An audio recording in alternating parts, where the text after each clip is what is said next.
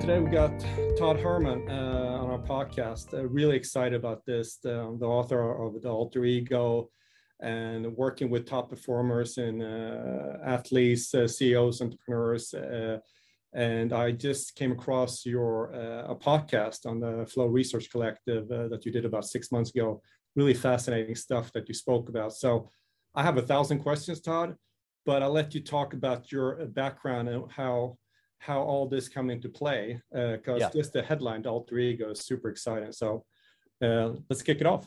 Yeah. Well, thanks, guys. Great to be here too. And love all the work that you guys are up to as well. And we were talking just beforehand about how we're attacking essentially the same problem, just with different tools that we're trying to give people.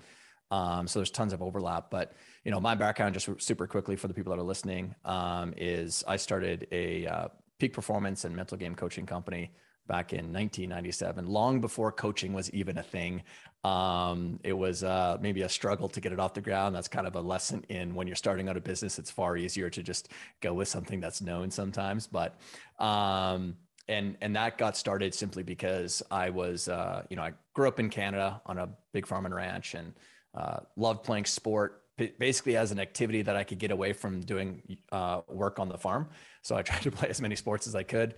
Had a bunch of football scholarships going into college. I was a nationally ranked badminton player as well. People are always like, American football and badminton, those two seem to really go along really well. But anyway, I was a good athlete, not because of my physical prowess. I'm not 6'4", 245 pounds, but it was more because of my mental game approach that I had to things. So my attitudes that I take onto the field.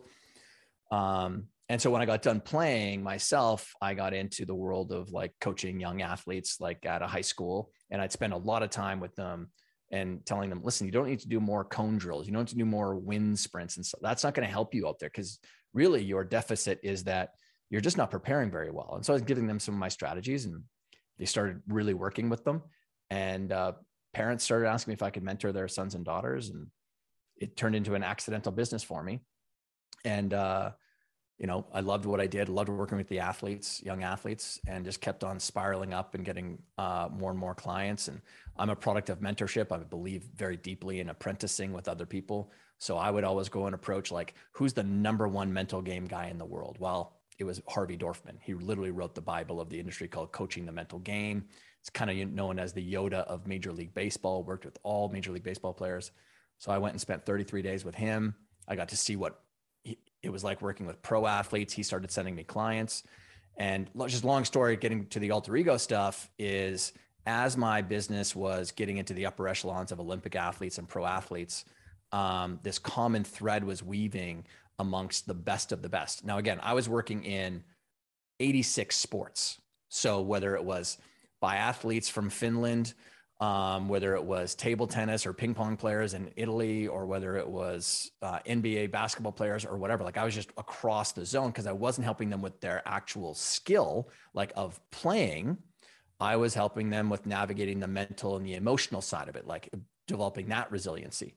And they would bring up, I've got this secret identity. I've got this persona I step into. I've got this alter ego that I have when I go out there. And it just sort of toppled a bunch of dominoes in my own head, because I did the exact same thing.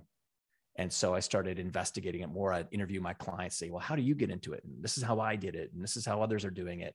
And I created this method. And, if you know anything about business, people talk about niching a lot, like find your niche. Well, I can tell you that when you're known as the alter ego guy, that's pretty ultimate niche, but it's the thing that blew up my company.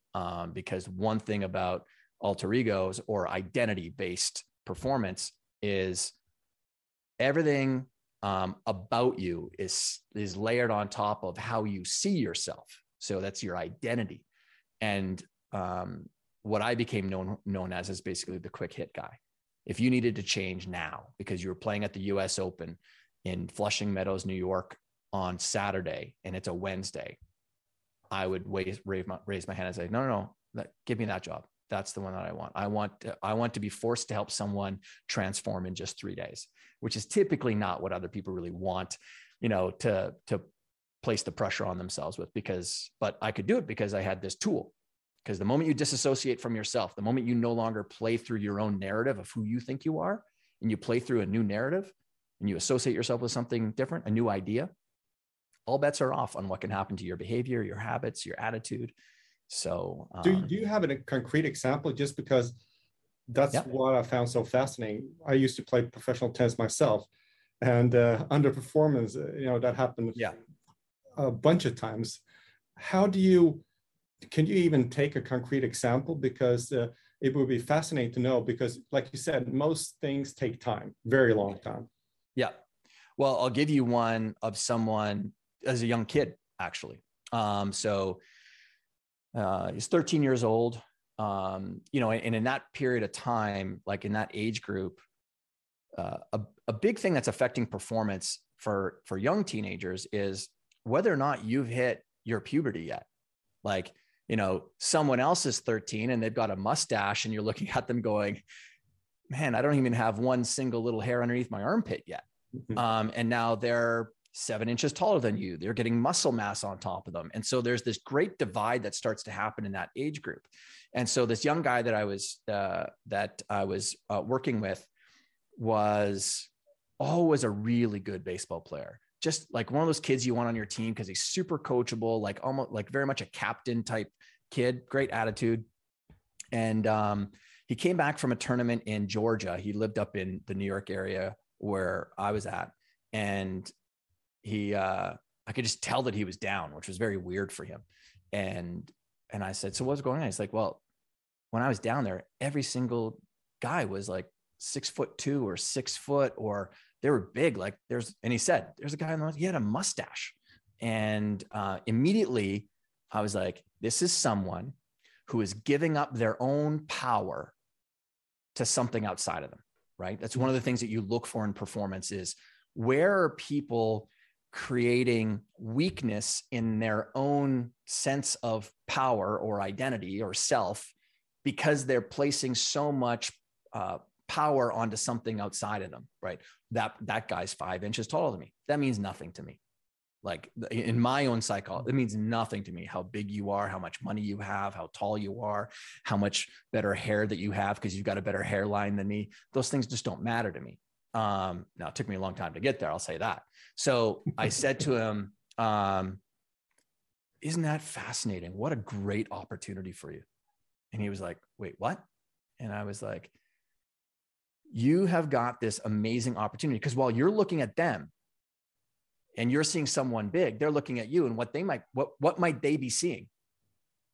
And he's like, well, that I'm short and that my baseball uniform kind of drapes off of me because they can't find one even small enough for me. And I'm like, yeah, exactly. And now I know that well because I never hit my growth spurt until I was about 14. I was always the smallest kid in my class, all that, but I never played to that. That's because I had 2 older brothers. So I was always kind of fighting for my own role in my own family. And I just wouldn't quit. My brothers just found me so terribly annoying because I just wouldn't quit. I wouldn't shut up. I wouldn't stop. I wouldn't stop challenging them. And I said, so what a great opportunity for you because they're going to underestimate you just like you're overestimating them. But I said, who is someone that is just that if you could take them to the plate, like if that was the person that was actually, or if that was the being that was going up to the plate, who wouldn't even be thinking that thought about that player being bigger than you? So it's an important distinction. The question is like, who couldn't even think the thought that guy's bigger than me? And so after a little bit of coaching with them, he was like, oh, well, someone that's probably bigger than them. And I'm like, exactly. That's a great example. And so there's a famous kind of mythological character over here in North America called Paul Bunyan. And Paul Bunyan is this lumberjack. He's used as a caricature on a lot of say Northern US or Southern Canadian towns with this big lumberjack, big axe over his shoulder. He stands 16 foot tall and all that. And now this young client, Andrew, he didn't know anything about Paul Bunyan. So I was kind of explaining like what it would be like if Paul Bunyan was going to the plate. And now he didn't know anything about Paul Bunyan. So I said, before, I want you to go and learn everything that you can about Paul Bunyan tonight. I want you to go to Wikipedia, whatever, just do a search for Paul Bunyan and the myth of Paul Bunyan. And so he called me as soon as class was over the next day, called me at 4:00. And he's like, holy cow, did you know that Paul Bunyan, he was rattling off all these stats about Paul Bunyan. And I said, okay, imagine if Paul Bunyan was the one who was going to the plate. Imagine if you were stepping into Paul Bunyan. That's who's going up there. And the awesome thing about it is they don't even know that Paul Bunyan's coming to the plate. All they're seeing is this 4'9" tall kid. So now you've got a superpower that they don't even know about, but that's who's going to the plate. Now, can you commit? You think you could commit to being Paul Bunyan at the plate? And before you do, I want you to tell me, what is the extra special little artifact, the totem, the tool, the uniform that you're going to put on to step into Paul Bunyan? Because Paul Bunyan isn't out on the field. Paul Bunyan isn't out there catching the fly balls and all that. He's the one who goes to the plate. And so we settled on a wrist sweat guard, right? Like, those sweat guards are going. And on the inside, it said Big Paul. And he had that in his bag. And when it's his turn to go to the bat, he would slip on that wristband. And I go in the book about why having a uniform or totem or artifact is so important and how to honor that thing. And so he did. Okay. So his issue with me was on a Monday, because I was after the weekend tournament. And that was when our call was. He called me the next day on the Tuesday to talk about the Paul Bunyan thing that he just learned all about. And his next game was on a Thursday. He went 4 for 4 at the plate with 4 home runs. Okay, well, that's a pretty insane stat alone, but that's not where it ends. He hit 23 consecutive home runs over the next, I think it was 6 games or something like that. And his dad called me after like game number 2, and he said, what have you done to this kid? Because he is a different kid out there. And I'm like, he should be, because he is a different kid. You're looking at the same body, but that body is now embodying a very different idea of what it can do. He has a new idea of what is capable, born out of him shackling himself to a better concept, because his current self-concept was anchored to, I'm smaller, which means I'm weaker, and they're bigger.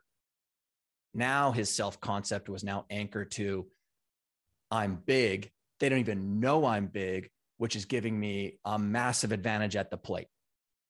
I think it's great stuff. It's very interesting, Todd. I can imagine myself as a 14-year-old and say somebody is saying to me, pretend that you're Superman.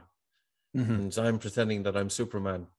But then it comes up to the event, and here I'm saying to myself, oh shit, I'm no longer Superman. Self-doubt creeps in. How do you kind of navigate that? How do you make sure that that person is absolutely on track and stays that way all the way through, even if somebody else gives them a criticism or tries to knock them off? So there's 2 things that are going on there. One is preparation. So in all of my trainings, it was one of the very first things that I implemented with athletes back in 97. And it still carries through today as kind of one of my 5, core pillar ideas that I want to give to people is the positive power of negative preparation. Positive power of negative. The positive power of negative preparation. So one of the great myths about the mental game, which is born out of just terrible self-help books that are out there that are written by people who've never actually worked with or coached the most elite humans on the planet, right? Like I built out and worked with Real Madrid, the South African Springboks, and the Danish Olympic team. The German Soccer Federation has been licensing our material for, going on almost 18 years now. Yankees, you name it. And there's a very different world that elite performers operate inside of it, how they think, versus the world that is typically found in self-help books, which is typically written by people who are above average, coaching average people to become really above average. They're actually creating ceilings, paradigms in your own mind that are just categorically going to prevent performance from happening. And so one of them is this idea of positive affirmation, being super positive about yourself, extraordinarily optimistic. Well, in my experience, the best of the best are very good at thinking negatively, very good at thinking negatively, in that they prepare themselves for negative events and situations that will happen or may happen, but they've prepared themselves positively for how they're going to respond instead of react. Because if you only think about what's always going to happen, the good things, the amazing things, and you don't prepare yourself for the fact that at some point in time, like Mike Tyson says, you're going to get punched in the mouth. And now your plan, let's see how strong that plan is. So I like punching people in the mouth as their coach or in my training programs and stuff. Like, if anything, I want you to leave that event that you might come to pretty beaten up, bloodied and bruised. Because the great thing about preparing you that way is when you get onto the real world, it's actually less frightening than that world that I just had you inside of, because I prepared you so well. It's not as hard out there as Todd just made it out to be, because I'm prepared. So the positive power of negative preparation is what you were just unpacking. You know, if you were Superman, then you get a thing, and then doubt creeps in. No. Let's prepare you for when that doubt does creep in, or let's prepare you for when that other competitor does trash talk you or say something to you. Okay. Like, there's all these sorts of different, and there's a response. I'm responding. Oh, you just said something. Boom. This trigger just happens. I'm responding back to that thing. And I'm not giving any of my emotional resiliency up to you because I've prepared myself for that moment. The second thing that is critically important, which is why we use totems, artifacts, and uniforms, something that you can wear, because in that moment, because you're saying, I'm going to show up as Superman. Now, some people just say that stuff, but in my world, you better mean it. Because a part of the method that I talk about in the book, one of the things that makes it so powerful is the idea of honoring something. That's why I can't sell alter egos off of a shelf, because who you resonate with, because of your own history, your own experience, where you come from, just some random book that you read and there was a character in it that you love. And I've never even heard of this person before, but it's just, that's me. That's who I want to be out there. Well, that's your own emotional connection. I'm not going to question that. The only thing I want to check in on is that idea that you're stepping into going to help you in that performance out there on that field? And so if Superman is the person that you're really connected to, and then you get into that moment of competition and you start having that self-doubt creep in, well, let's just say that you did have that sweatband on your wrist. You better take that sweatband off, because you're dishonoring Superman, because Superman would never think that way. Superman would never let that doubt creep in. So you better take that off. And so what I'm talking about there is what elite people do better than everyone else is they honor something that's been lost now, especially in the last 50, 60, 80 years. We've gone into this kind of world of rote, habit, and routine. Here's what I can tell you. At the world of the peak top performers, we really care about rituals. Because rituals is taking something that you're doing, but it's got story to it. It's got narrative to it. And we are emotional beings. We are storytelling narrative beings. It'd be wonderful if we weren't, because then we could just do, ones and zeros and be very robotic. But we are not. We are ritualistic at that elite level. And so that ritual of knowing that when I slide on that wristband, or in this case, if people, you're listening right now, but I've gone on a pair of glasses. I don't need glasses. I've got 20/15 vision. I've got perfect vision. But I went out when I was 21 and I was terribly insecure about the fact that I had a baby face, a young looking guy starting this business. Who's going to listen to me when I'm up on that stage, right? I should have 7 letters behind my name because I've got 8 degrees and 4 best-selling books. And I was creating all these rules in my head of when I was going to have the competency and the believability for someone to trust the words that I was saying, despite the fact I cared more about helping young athletes perform than the people who did have 6 degrees and 3 books behind their names. Because I love sport. I loved talking about this stuff. Did I have all the skills yet? No, but I could overcompensate for all of that lack of skill for the fact that I cared way more than everyone else. I stayed up way later reading and studying and just making sure that the stuff that I was working with people on was actually born out of practicality. So that ritual, but going back to the glasses though, but these glasses were born out of me putting the composite of 3 of my heroes together to help me as the business person that I wanted to be, which was Joseph Campbell, who wrote Hero with a Thousand Faces, invented the hero's journey model, amazing mythologist. Benjamin Franklin, one of the founding fathers of America. I've read his biography now close to over 100 times, and Superman as well. And so it was my reverse Superman. So he put on those glasses to become Clark Kent, the mild-mannered person who could go around in society unknown.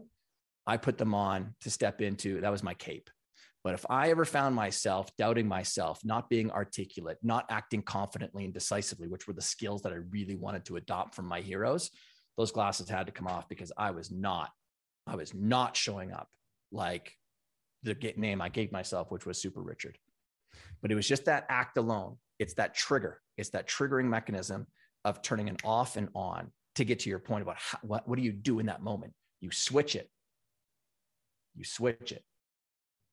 That is fascinating. And if you take breath work, for example, if you have a top performing CEO that wants to adopt breath work, but they haven't adopted breath work yet. So you have to adopt the identity that you feel comfortable with showing everybody at the office, not in some basement somewhere and not talking about it, but actually showing up saying, hey, listen, I'm taking 30 minutes now to do breath work in my office where everybody can walk past and see them doing it. Yeah. I know it's off the cuff here, but do you have any suggestions how you build on top of that? Because if you're a guy up here, a top performing CEO, you may not want to be people looking at you on the floor or doing breath work. So yeah. I have come across this, Daniel, a ton of times over the years, where it's because what they're associating with the idea of sitting on the floor, whether it's cross-legged or even laying flat on the floor, and they're putting their hand on their belly button to feel their diaphragm rise and fall, and because they're trying to practice the act and the art of bringing the air deep into their belly, they've associated that as some sort of level of weakness. And also, what I found is a lot of the people who are at, say, that level are terrified of vulnerability. And if you're terrified of vulnerability, best of luck having mental toughness, because it's very easy for someone like me to crack that egg that you've got there. Because it's the equivalent of if I've got a ball in my left hand that's rubber and a ball in my left hand that is glass, well, you look like you're tough on the outside with that glass, but the moment I drop you, you're not bouncing. And so I want to change the association that you've got. And the very act that you won't do it in front of other people, I want to change the meaning of that and show you that that's actually a sign of weakness, that you're terrified of vulnerability. Now, that's me, like in my world. I'm not saying that that's the only way to go about it. Now, I have a very in-your-face coaching style with people, but some of that's born out of the fact that I do work with extraordinarily elite people. Some of that comes with strong ego, and I need that ego to crash on the break of land. Imagine the ship hitting it, because they're coming to me, and I'm going to take my stand and say, I get it, but I'm going to push back on you because that is a sign. That is the thing that's ruling you right now, is your concern about what your employees are going to think about you, instead of what most people's interpretation is like, what's he doing? That's interesting. Like, what's that about? And then after you do it once, you can let people know, by the way, gang, as a pursuit for me to master the stress levels that are natural inside of this environment, inside of a brokerage firm, inside of my entrepreneurial endeavors, or the C-suite up here, I'm working with a coach to master my breath way more. And wow, was I ever astonished at how shallow my breathing was. And ever since I started doing this breath work and bringing the air deeper into my body, I have found a level of like focus and relaxation. And so, by the way, if any of you guys want to learn more about this, happy to talk about it. That could be in an email or it can be at the team meeting. You're inviting people in to help them level up as well by you showing them some of the things that you're doing. And going back to what you said about preparation, you work with reducing anxiety, because if you want to raise performance, you want to reduce anxiety to some degree. To some degree, yeah. So in that preparation, just knowing that you have a preparation would in itself lower anxiety. So just like breath work, you just by knowing you have the tools, you reduce anxiety. Because if you don't have the tools, you're left, okay, maybe I feel good today, maybe not. But just knowing that you have the tools and the preparation, moving from habits to ritual that I know you're a fan of, you probably lower your anxiety. Is that how you work as well? You 100%. Yeah. Like we're all just trying to give people tools that can raise their performance to a higher level of consistency. But by no stretch of the imaginations is any of this stuff a promise that you get to just go sailing clear across the ocean on calm seas. No, I mean, where the best of the best get tested is when it is very rough.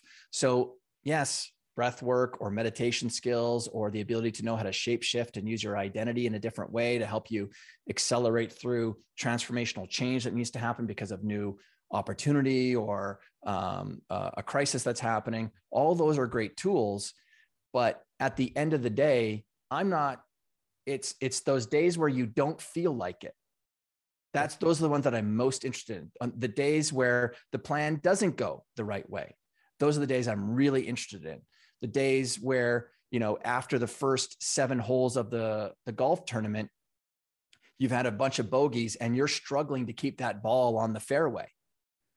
I'm fascinated by those days, not the days where everything just flowed together. Well, I want more of those than you ever experienced before after coming in contact with our training so that we can set up flow state and, the zone for you more consistently. But you got there mostly because of your preparation, because of the breath work. You're increasing the odds that those things repeatedly show up.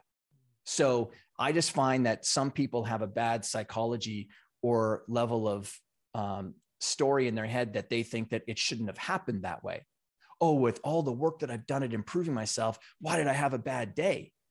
Well, because that's the human experience. It's supposed to happen. And so my attitude is I can't wait for the bad days because I can't wait to throw down the ground punch like the Incredible Hulk would or Wonder Woman and send a message to the universe. You came today to fight. Unfortunately for you, you picked the wrong one to fight with. And so I'll fight through it. So that's a level of attitude that is very much a part of like people who dominate in their kind of careers or in their world. Yeah.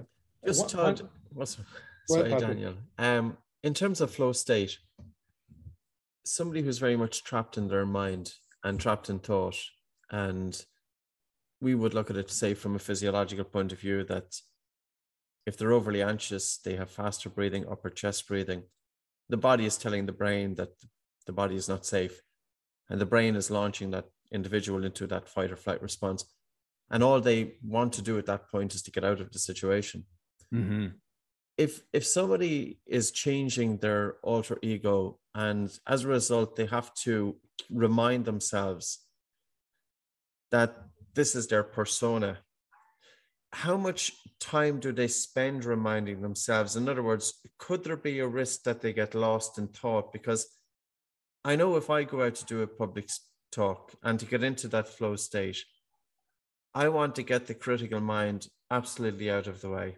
Sure. I want to be able to bring my full attention onto what I am doing, and with, bringing attention throughout the body into present moment awareness, with my attention moving simultaneously with time.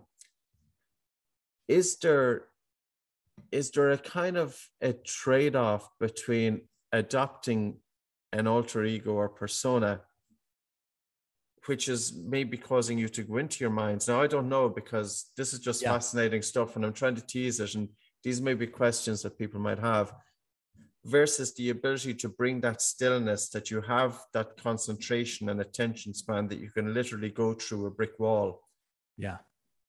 Does Great question. It's I mean, and you're not the first smart person to ask it that way too. Cause it would sound like, okay, now I'm kind of moving into the frontal lobe because I'm concentrating on a new identity. But in the book, I kind of, when I'm walking through the method, and then I'm walking through the science of why this works so well, because I'm not inventing new psychological switches for you to flick. I'm simply leveraging the stuff that's already born inside of the way that your mind works. So one of the core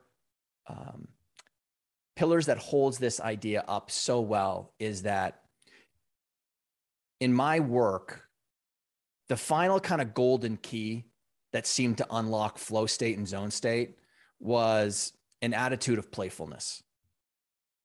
It's such a critical part, and people have lost that in whether it's their study of how to become more focused or, get better at something. Is, listen, at the end of the day, if you can't have a playful attitude towards the activity that you're doing, then you're going to be it's a classic gritting your teeth type thing. And as we know, and you guys would know really well too, just physiologically, when the moment you've got tension inside the body, it's like the golfer, if he's gripping his club too tight, well, you're losing flexibility and elasticity in your muscles.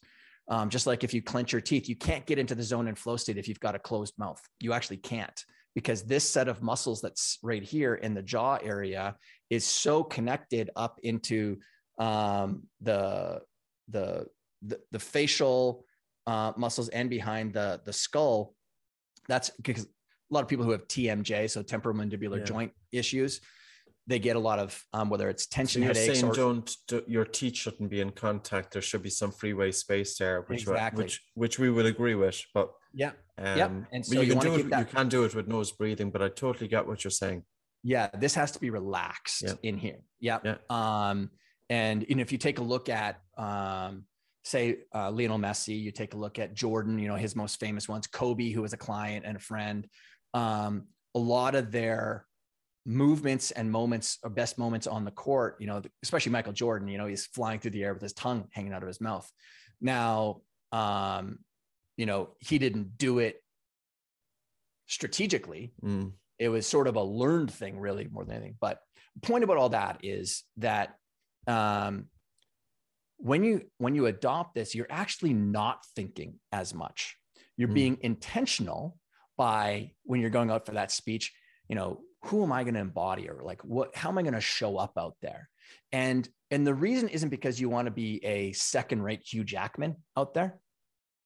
It's because there's something about the way that Hugh Jackman shows up that you really appreciate.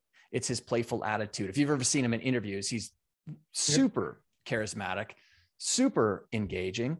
And so that's what you want. It's not that you want to be, well, I mean, heck, I wouldn't mind having his pecs as well. So whatever, but it's that I want to show up like that. So it's his superpowers, that like the character traits or the qualities that he's showing up with. So and because the mind works so fast, that's why the power of these little totems, I'll be in the middle of a talk, and even if I am so caught in flow state, there's these little check-in moments that I might have where I might grab my glasses, and it's like a microsecond, milliseconds of time where just the thought flashes up of this is who I am out here. This is who I am out here. Now, I've been doing this for so long that it's so much faster for me. So yes, in the beginning, there is a practicing state, right?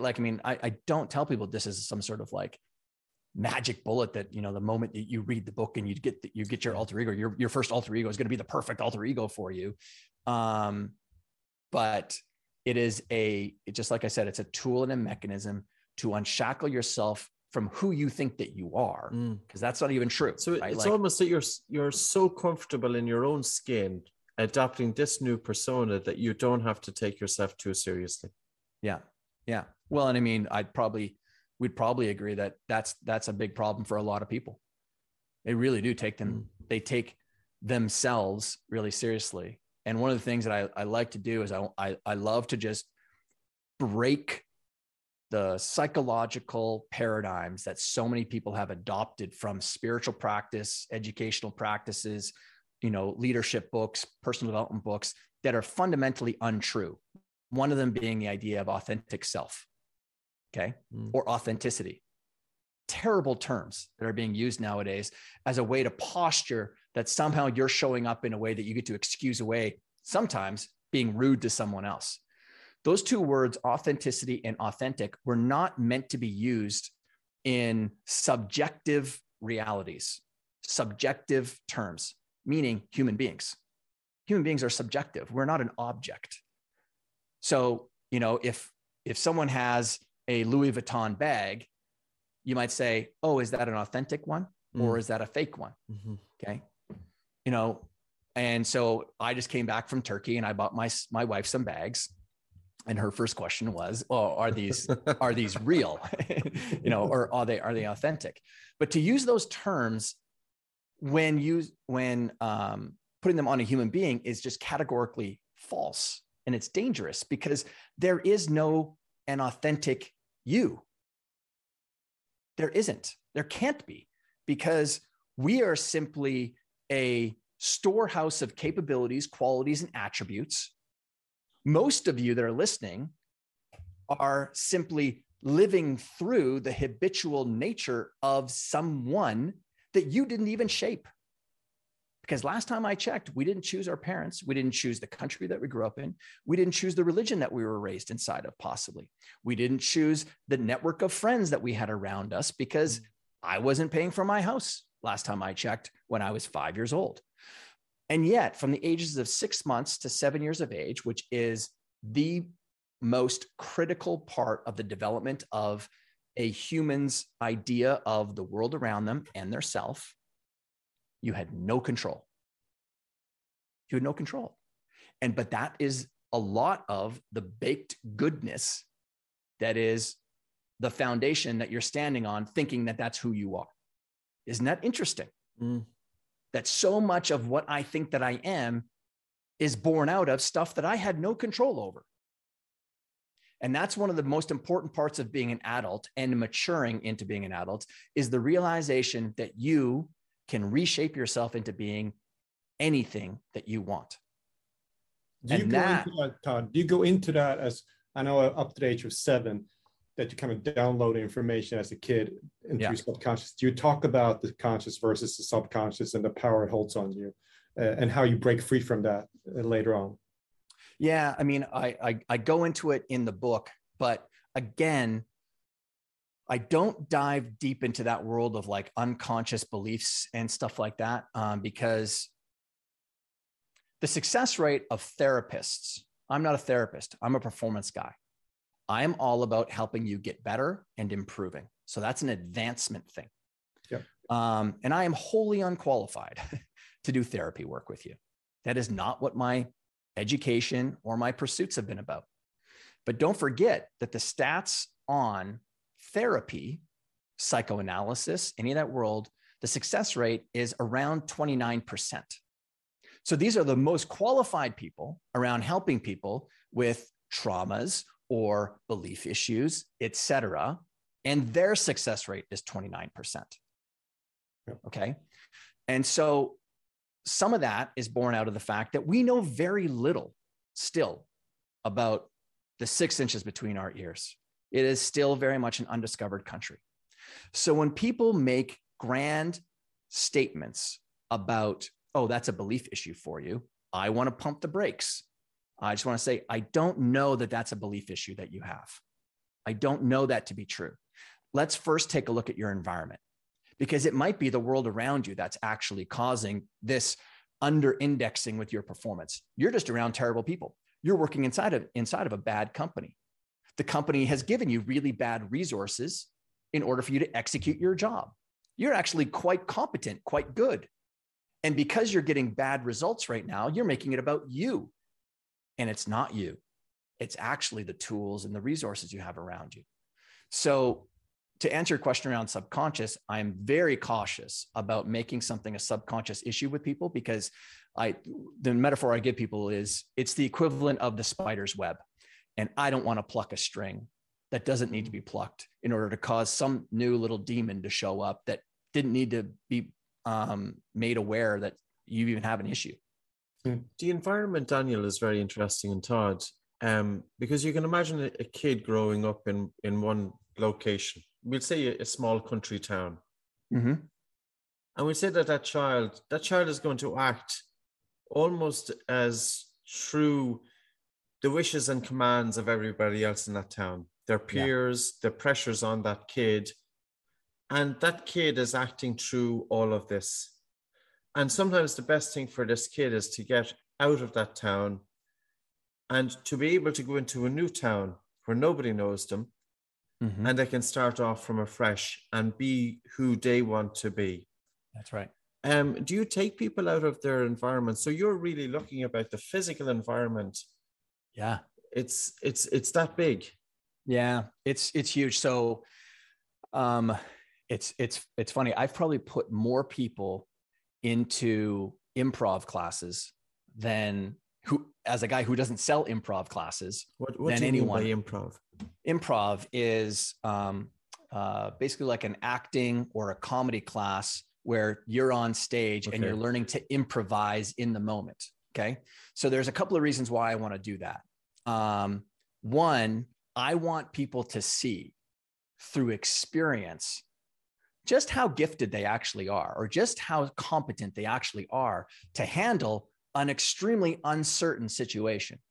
Because when people get that sinew on their muscle, when they actually feel like, oh, I can handle really weird situations, when the teacher in the audience yells out, okay, everyone on stage, you're now a farm animal. Everyone get down. And so now, well, that person's a horse and I'm walking around like a goose, and that person's a duck or whatever. It gets you out of this. You get to embody something different. So, that physicality, like I've got NBA players, National Football League football players. Walking around as a sheep. Yeah. Well, if that was the act, yeah, 100%. But so my point is to get to your thing around environment. I want to change up and get people new experiences, give them some new context so they can play around and see some new sides of themselves. Because in my normal world, I'm such a serious person. I show up and I've got the blazer on and the button up shirt and all that. But when I'm at improv class, I'm not that person, because I want people to start to expand their sense of self concept, that yes, you've habitually been showing up that way. And that particular type of persona that you have of the guy in the blazer and the button up shirt and the glasses on might be successful in that world. But at some point in time, you're going to hit a ceiling. It's not going to work for you anymore. You're going to hit a plateau. And so the more experiences that you have and that you can draw on, saying, you know what, man, when I was doing that improv class, you can borrow that skill set in the next transformation of your career. Does that make sense? Yeah. And they actually, in Sweden, there was a football team or a soccer team that actually a few years ago did that very successfully, because they had a team from in the middle of Sweden, but nationalities from all over the world. Yeah. And they did some improv theater to kind of bring them together, whatever the coach was trying to do. Yeah. But Sweden is a really interesting country because you have something called the Jante law, where everybody's supposed to be equal. And for me personally, moving from a country like that to New York City, where it's kind of like not the complete opposite, but to a large degree. So it's almost like not just as a person, but as a country, you have you're supposed to make the same amount of money, look the same, act the same expectations of life, whatever. Then you move to New York City, you have this, people from all over the world. So your view, your physical view, everything changes of what to expect. It's very, very interesting. So I'm not sure if you're aware of that about Swedes, that they're very like that, but. Oh yeah. Well, I was going to say to you before we even started this, when you had mentioned that you're from Sweden, I was going to say, well, actually, as a nationality, my favorite clients were Swedes, or typically from the I mean, I did a lot of work. I mean, I lived in Copenhagen or Copenhagen. Copenhagen, right across here, about 10 miles away from me. so the great thing about that Scandinavian world is, more so than most other countries, you over-index towards intellectual thought, right? I mean, Nobel Prize comes out of this world too. And so the mental game, because it does have some elements of intellectuality to it, they were always some of my best clients. There were, whether it's, Marcus Naslund or, insert the name of, tons of other NHL hockey players. They're always some of the best at embracing the concept. But that's why I love meeting expats, like people who are from one country, but they're living in, or immigrants, they're just, everyone that's listening should have at least, I think, 3 immigrants as good friends, because you'll see that they just think very, very differently. They have a lot less fear, because in order for you to go from one country to another, even like going as a Canadian, moving down to the States, even though most people think that they look like the same countries, well, you're also starting over from scratch. You've got no credit rating, no one there's, and we are culturally extraordinarily different countries. So one thing that is fascinating, I know you talk a lot about when you talk about the top performers, the habits to rituals, getting the deep meaning. I completely understand that, and also discipline. But it seems like also having joy and fun is very important, and discipline and fun is sometimes for a lot of people a paradox. How do you explain that it's so important to have fun, but at the same time, if you want to be at the top, discipline and deep meaning? How do you mix that? It's such a personal thing for each person. So I won't say his name, but he's always considered on the top 3 or top 5 greatest football players in National Football League history. And he is someone who is extraordinarily disciplined.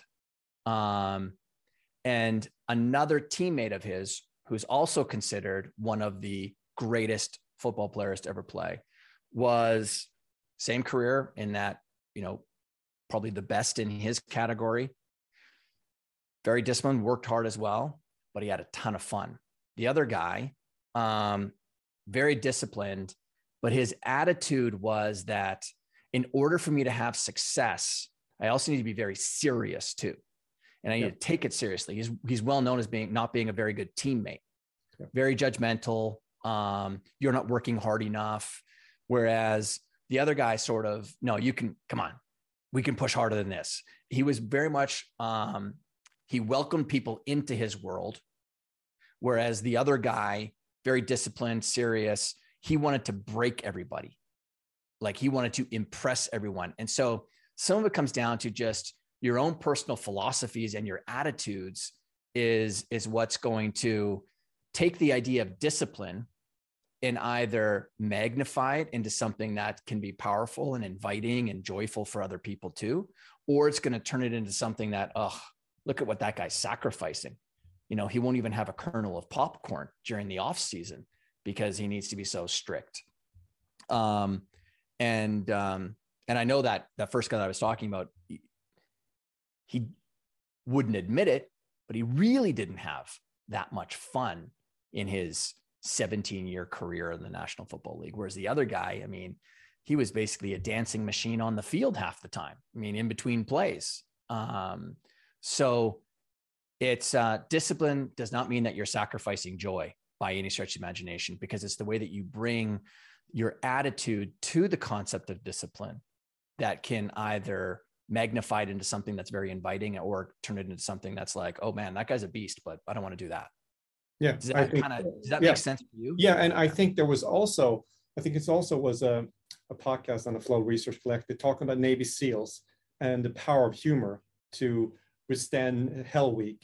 Mm-hmm. Somebody said something, and that pushed, that made a lot of people make it through that week. And to be able to shift between that seriousness and discipline to humor and back, I think it's for me a tremendous power. So that's why I was asking the question. Yeah. And as a leader too, like just knowing how to bring levity to a situation, right? Like knowing how to bring a fun attitude to something that could be serious. Yeah. And again, timing is everything with some of this stuff, just like any good comedian would be as well. But and it's not, not to say that joy is about being the funny person, but so much of joy is born out of knowing how to really enjoy the process.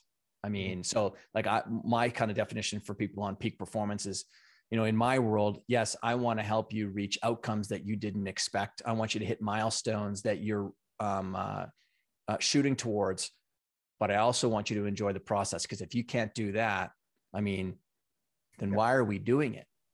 Yeah. And because when you get to that goal, if your only pursuit is the goal, it's such an empty feeling.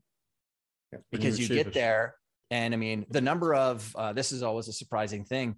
Most people don't realize that a very large portion of the people standing on top of the podiums at the Olympics are actually going through a state of depression in the moment, because their minds are already going to, now what? Because if the only pursuit was to get up there, it's such an empty feeling for so many people. And I know that because I've talked to those people as they've come back to their dorm rooms or their Olympic room, wherever they're staying, about this extreme void that they are experiencing at that time. Yeah, I know, not from that specific, those specific events, but after the career, right after, or at the tail end, when they stop, there is a ton of athletes who have depression problems right after, because the habits and rituals, they all go away, and they don't know what to do. And there is, I don't know if you work with athletes after the career as well, because that became one of the other large group of athletes that would come in. I mean, I was so young early on. I was typically working with the younger athletes, and then as my career progressed and my company grew and stuff, then the audience expanded and stuff. And that was kind of one of the big things, when you're so well known for basically work around identity, which is what the alter ego concept helps with. What you're talking about is, even though they're losing their habits and their routines of being that athlete, really what they've lost is a sense of identity. They've only described and seen themselves as a downhill skier, an alpine racer, or they've only seen themselves as a soccer player or football player, whatever. And now it's, well, now that I don't have that activity that I can define myself with, now who am I? Now what am I? And so my strategy was always, well, let's get way ahead of that. Let's start building up that new identity 2 years before you retire, or 3 years, or whatever, or even during your career, we're working on making sure that we're sort of bifurcating or dissecting and seeing that, listen, like, even I'll use me as an example right now. Like, so here I am doing the podcast with you guys right now. And, but I'm a CEO in my company, but I'm also a coach, and I speak on stages and I write books and stuff. Well, all of those are actually separate identities. That's not I don't think of it as one identity called career guy, because what it takes for me to be a great CEO and leader for my team is a different set of skills than an author. And so I'm very good at shape shifting and being intentional as to when I sit in that chair over there and I'm going to write something for my upcoming book, I'm thinking about who's the author that's sitting down. Who am I inspired by as the author? Who am I inspired by then in the other identity of being a CEO? So when you start to see that you've got many roles in life, you can start to play with each one more intentionally. So the point I was going to get to was, but as me as a coach, and kind of like how I show up in my world as being a challenger personality, like kind of breaking through some paradigms for people. And, also I love to just, I love to kind of break down the, cultural or societal paradigms that people live through that are just not true, because they keep on consuming information from influencers or people who haven't done it. That's why I like talking to you guys. You're practitioners. You're nodding along with me because you're like, yep, I can remember this client. Yep, exactly that one. Because you're working with people every day, and you know how difficult it is for people to get involved in breath work. You already used the example to the CEO who's terrified of doing the breath work in his office, even though that's what you asked him to do, because he has to do it twice a day, but it's at 4:00 in the afternoon. And that's when everyone's walking by my office, and I've got glass windows, and that's reality. And I love talking to people because I'd be fascinated to hear of some of the ideas you've given people. Now, having said all that, when I walk out this door and I'm around my 3 little kids, is Todd only about being a challenger personality type? Or is that just a useful set of qualities that helps me to succeed in my role? Well, it's the latter. It's a useful set of qualities that allows me to succeed in my role. But when I'm around my kids, I don't wear my glasses around them. That's a part of my uniform in my business. But when I'm around them, I have a little bracelet that my 2 daughters, Molly and Sophie, made me. It has their initials on it, along with my boy, Charlie. And it has my wife, Valerie's name on it as well. And I leave it outside my door, and it's on a hook. And now I'm crossing through a new threshold. I'm entering a new stage of my life. And on that stage, the performance I want to give is to show up as someone, the character on that stage is someone who's kind and playful and patient and fun and caring and loving. All qualities I want my 3 little kids to experience. And so I put on that little bracelet, and who I'm trying to embody is one of my heroes, Mr. Rogers, who's well known in America, in Canada, as he's an amazing children's entertainer. And there's Tom Hanks just played him in a movie. There's an amazing documentary about him, but I grew up watching his children's shows. And I can't think of anyone better than Mr. Rogers and my own dad as the blend of my alter ego for how I want to show up. And so that alter ego is a mental model when you think about it. Now I have a clear image of what I'm trying to move towards. And you both know this because of breath work, right? We're trying to help people visualize things. Well, when 70% of your brain is dedicated to the visual cortex, and you're trying to move into a future self, and it's very vague, makes it difficult. But that's why the alter ego is such a powerful concept, because it's a clear image. I want to be more like that. Not so that I can have a career like Mr. Rogers, but so I can show up like him around my kids, because I don't want myself to believe that I am only a challenger personality type, because I work 10 hours a day flexing the muscle of that identity. How do you handle that now in the last 2 years with Corona, working from home that a lot of people do, or where you tell clients that work from home that kids come home, you get a work email, your wife comes home, so you can't segregate your identity and your roles as clearly maybe as you used to be. So they're intertwined. How do you mix that, or do you need to take one role, or how do you do it? So I'm very good at educating my kids because it's my job to also teach them about identity and see that. And so they can see that there's many sides of them as well. Because I say so I'll take my daughter, Sophie, for example.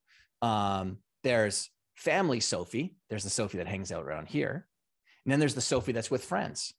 And I'll bet you're a little bit different when you're with your friends, aren't you? And she's like, yeah. And I'm like, do you ever feel like around the family, you can lose your patience, or you can get angry with us or whatever and stuff? Different than when you're around your friends. And she's like, oh, 100%. Now, is that bad though? I mean, around your family, the reason that you can do that is because you feel the most safe here. So I'm already trying to teach them about that they've got different sides of themselves. And it's okay to be like that. I'm not going to judge you. I'm not going to be the parent who says, but you're so much better when you're around your teacher at school than you are at home. No, it makes sense. That's okay. But when I say is like, when daddy goes inside this specific room, this is who he's showing up to be like. And it's because the work I need to do in there needs that kind of person. And then when I'm around you, I want to be really like this. Now I need your help though. If I don't ever show up like that, what I want you to say is that the way that Mr. Rogers would do it? Right? And because I tell them how I'm trying to show up. So if they ever walk through the door and I'm on a podcast like this, how am I going to respond in that moment? Yeah. I'm going to give my look, because every morning, 8:02 a.m., I've always got calls at 8 o'clock in the morning with my team, or sometimes and I don't tell him not to do it. He's only 5. He just wants to come and give dad a kiss goodbye and give him a hug. He's a sweet little guy sometimes. And so I'll switch. But what you're talking about, the actual term is called role conflict. Yeah. So we have different roles, And sometimes they collide because the pursuit that you have in work and the pursuit that you have as a dad or a mom or something, they collide at times. And there's no apologies for that. That's life. I can't say that the alter ego concept is going to solve that flawlessly and perfectly for you. But the more that I can talk to my own family about it, they understand that, oh, when they see dad in there, no wonder he's kind of different. So this brings us into, Patrick, something that we talk a lot about: focus and awareness, being aware in the role that you are, you're moving from place to place, from mom to dad to CEO, whatever. But building up one identity, what would you suggest? Building up one, I'm assuming not too many at the same time. Would you pick one that you're really bad at, or strengthen something you're really good at to move that further? Which one would you normally? Daniel, it's almost like you're ready to start delivering the workshops, because that's a lot of the language. So what I say to people, I even say in the book, like, so before you go and start building a bunch of alter egos for yourself, let's just start with one. And now there's two ways to go about this, probably even more ways, but the two I'm going to give you are, now that we know that, yes, there's many roles that I play, that's helpful. What's the role that you've got right now that you're most frustrated with your performance on? Okay. What's the one where you feel like is most kind of trapping you in that you're not showing up like you most want to? Okay. So we could go with one there, or it could be, which role do you want to start having more fun with? Like, you want to start having more like playfulness with, because that's another angle that you could take with it, and typically the ones that people are most frustrated with are the ones that probably would have the largest impact on the quality of their life. So I did, I'm sure you're both familiar with YPO, which is the Young Presidents Organization, around the world. Everyone that's in there typically has to have a business that's $15 million or more, CEOs, leaders, and there's billionaires in there. And I was speaking to the Los Angeles YPO group, a couple of billionaires in there. And I did my little keynote, my song and dance about alter egos. And I ended it by reading my children's book. So my Alter Ego Effect book came out, and then I came out with the book a year later on its anniversary called My Super Me, which is the children's book, kind of the value proposition in a kid's form for youngsters. And I read it to everyone. And then I told everyone about, Mr. Rogers and me and trying to be a dad and stuff. And, two guys, both worth a lot of money, came up to me afterwards. They said, I was following along with the alter ego thing, and it resonated with like some points along my pathway to where I've gotten. And it made a lot of sense. And I was thinking about building out, okay, well, where in my business would I build out an alter ego? Because we all go there. Like, typically ambitious people go towards, how can I make money with this type of thing. And they said, but when you start talking about being a dad, that is where I'm most under indexing in my life, is that area. And so probably the largest point of feedback that I've gotten from people that have read the book or have engaged with the concept is, I thought I was coming in to build this alter ego or for this help, but it was this one over here that I really needed help with. And it's around, a lot of times, family and being more intentional as a husband or a wife to someone. Yeah, that's fascinating. It's brilliant. Just to round off, because we spent an hour, and I have a million more questions. But Patrick, no, it's I think it was absolutely brilliant. Great conversation, and enjoyed it. Yeah. So Todd, your book is behind you. Do you want to show us what your book is? The cover. Yeah. So it is The Alter Ego Effect: The Power of Secret Identities to Transform Your Life. Daniel, you have almost the same color as that Atomic Focus, your book, Patrick. So yellow is good. Maybe Todd is my alter ego, Daniel. I didn't even know it. Well, when I was thinking about what color I should have for my book, that was long before it was back in 2017, 2018 and stuff, when we were coming up with the concept art. And I went to Barnes and Noble in Union Square in New York City, which is the largest bookstore at the time, I believe, in the world. And I walked through and I'm like, man, there's not a lot of yellow books. Yellow is going to be the color of the book. Jump straight off the shelf. Yeah. But then in the 2 months that my book came out, there was 5 other yellow books amongst even friends of mine that came out as well. So anyway, yeah. That's great. Well, it's a fascinating conversation. Yeah, I thank you so much, Todd. I really enjoyed it, and hope to have you on aboard some other time. We'll have to do a part two. We'll have to do a part two, guys. But yeah, no, I love jamming with people like yourselves that are out there, you know, bringing, like, I mean, breath work is a great example of another it's such a specific thing, but I mean, it's one of those core like rituals, habits, routines, skills, really, that I've been working with people on for 25 years now too, is the proper use of breath, right? Great stuff. We'll send you on some of the books. Todd, if people are looking for you, what's your website? I'm sure it's toddherman.com, is it? Not quite. Toddherman.com was, I think, like the 72nd registered domain name on the internet. So he got it before me, consultant. So it's toddherman.me is my kind of home base on the interwebs. Okay. And from there you can, or alteregoeffect.com is, you know, for the book. But you know, and you can find all my links on social media. So the only thing I'd say is, like, if you listen to this, I love it when people say, hey, heard you with Patrick and Daniel, loved the conversation. So tag me on Twitter or LinkedIn, or, you know, even just DM as well. So great appreciate stuff. it. Absolute pleasure. Thank you very much.